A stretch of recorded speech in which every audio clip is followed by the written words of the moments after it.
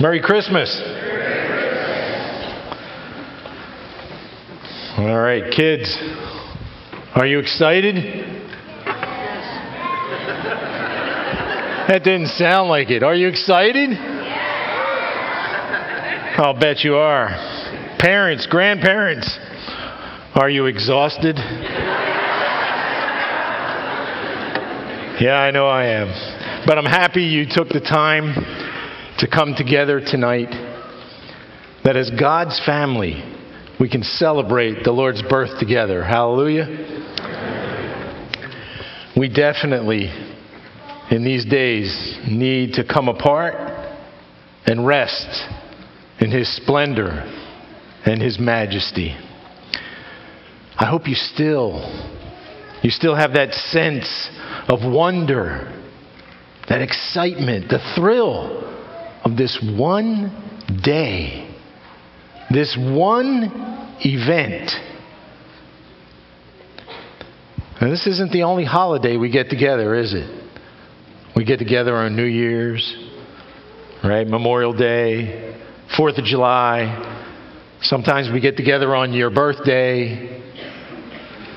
But none of them seem to generate this quiet awe, this enduring joy that lasts beyond the moment.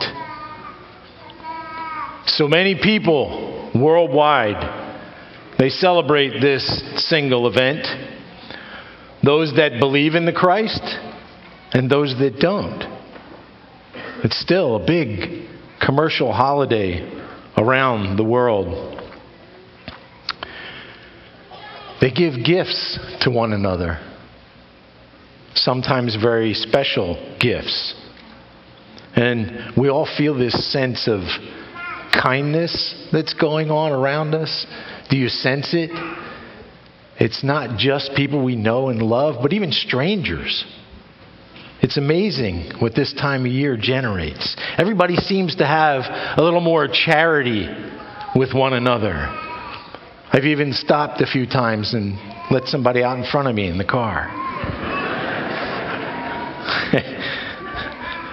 Many of us have gathered as families, and for the most part, we enjoy each other's company.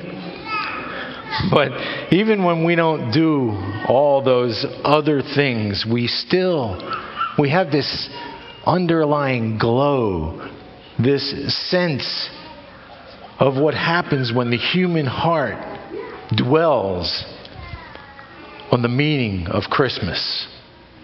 That glow just continues. Now, all these reasons that we just talked about, they're all true and they're wonderful things, but the real core, the foundation, the fundamental truth for this day, it's all because on a night just like this one, our God gave us the perfect gift, the unending gift of the one and the only begotten Son of God, the Lord Jesus Christ.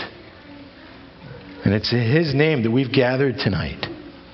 This one who was prophesied for centuries and predicted throughout the Bible ever since Moses penned Genesis. Earlier tonight you heard Liliana read to you about a child being born to us. The 700-year-old prophecy from Isaiah 9 of this child who was very God, but in human flesh. What a miracle. God becoming a human so that He could rescue us from how lost we truly are without Him. Then in chapter 35, she read about the predictions of this incredible Savior, of all the things that would happen when He was here. The blind will see, the deaf will hear, the lame will leap, and yes, even the mute will sing.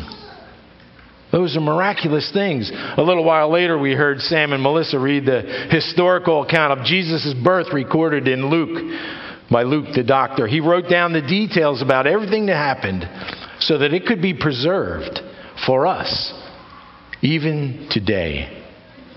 In Luke 2:10, they read this.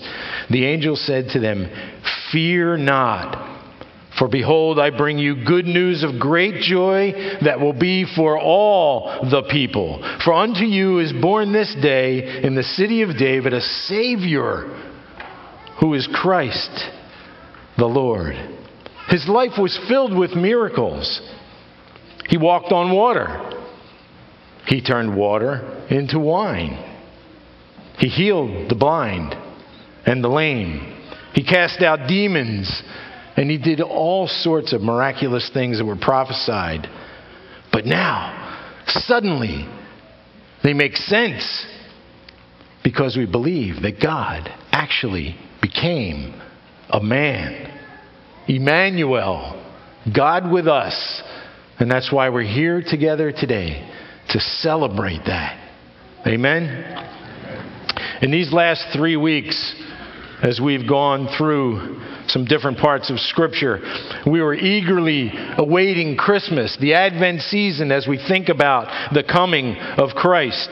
We had the privilege to study the reason why Christ came, to redeem, to reveal, and then to reign sovereignly over our lives. 3 weeks ago, Pastor Chris told us that Jesus came to redeem his people, to purchase them back from death, to pay the debt that none of us could ever pay.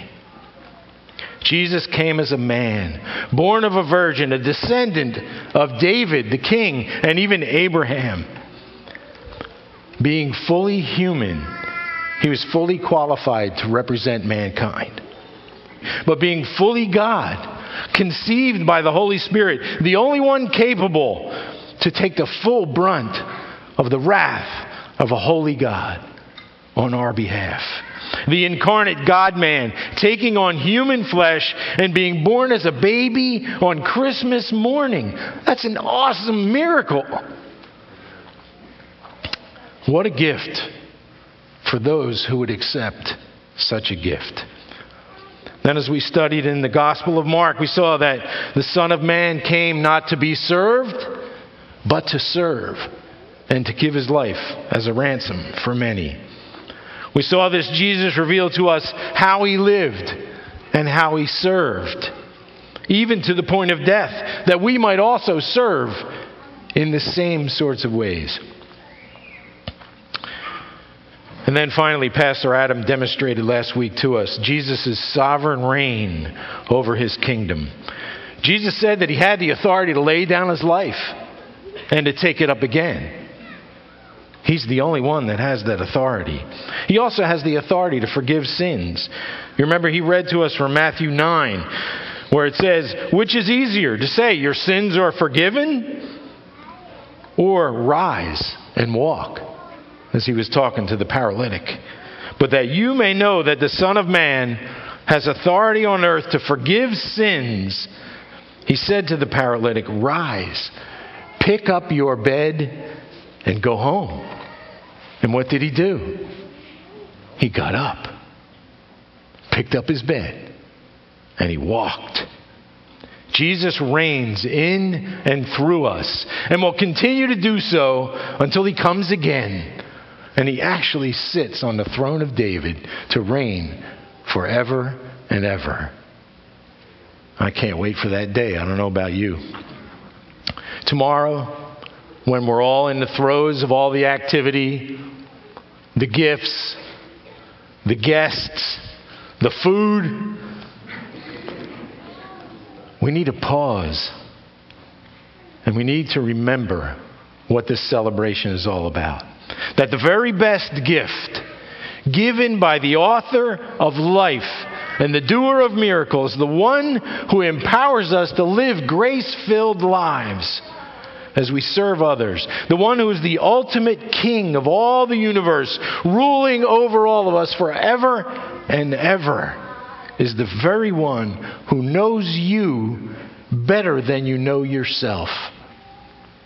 And in spite of that, he still came, and he rescued you and me.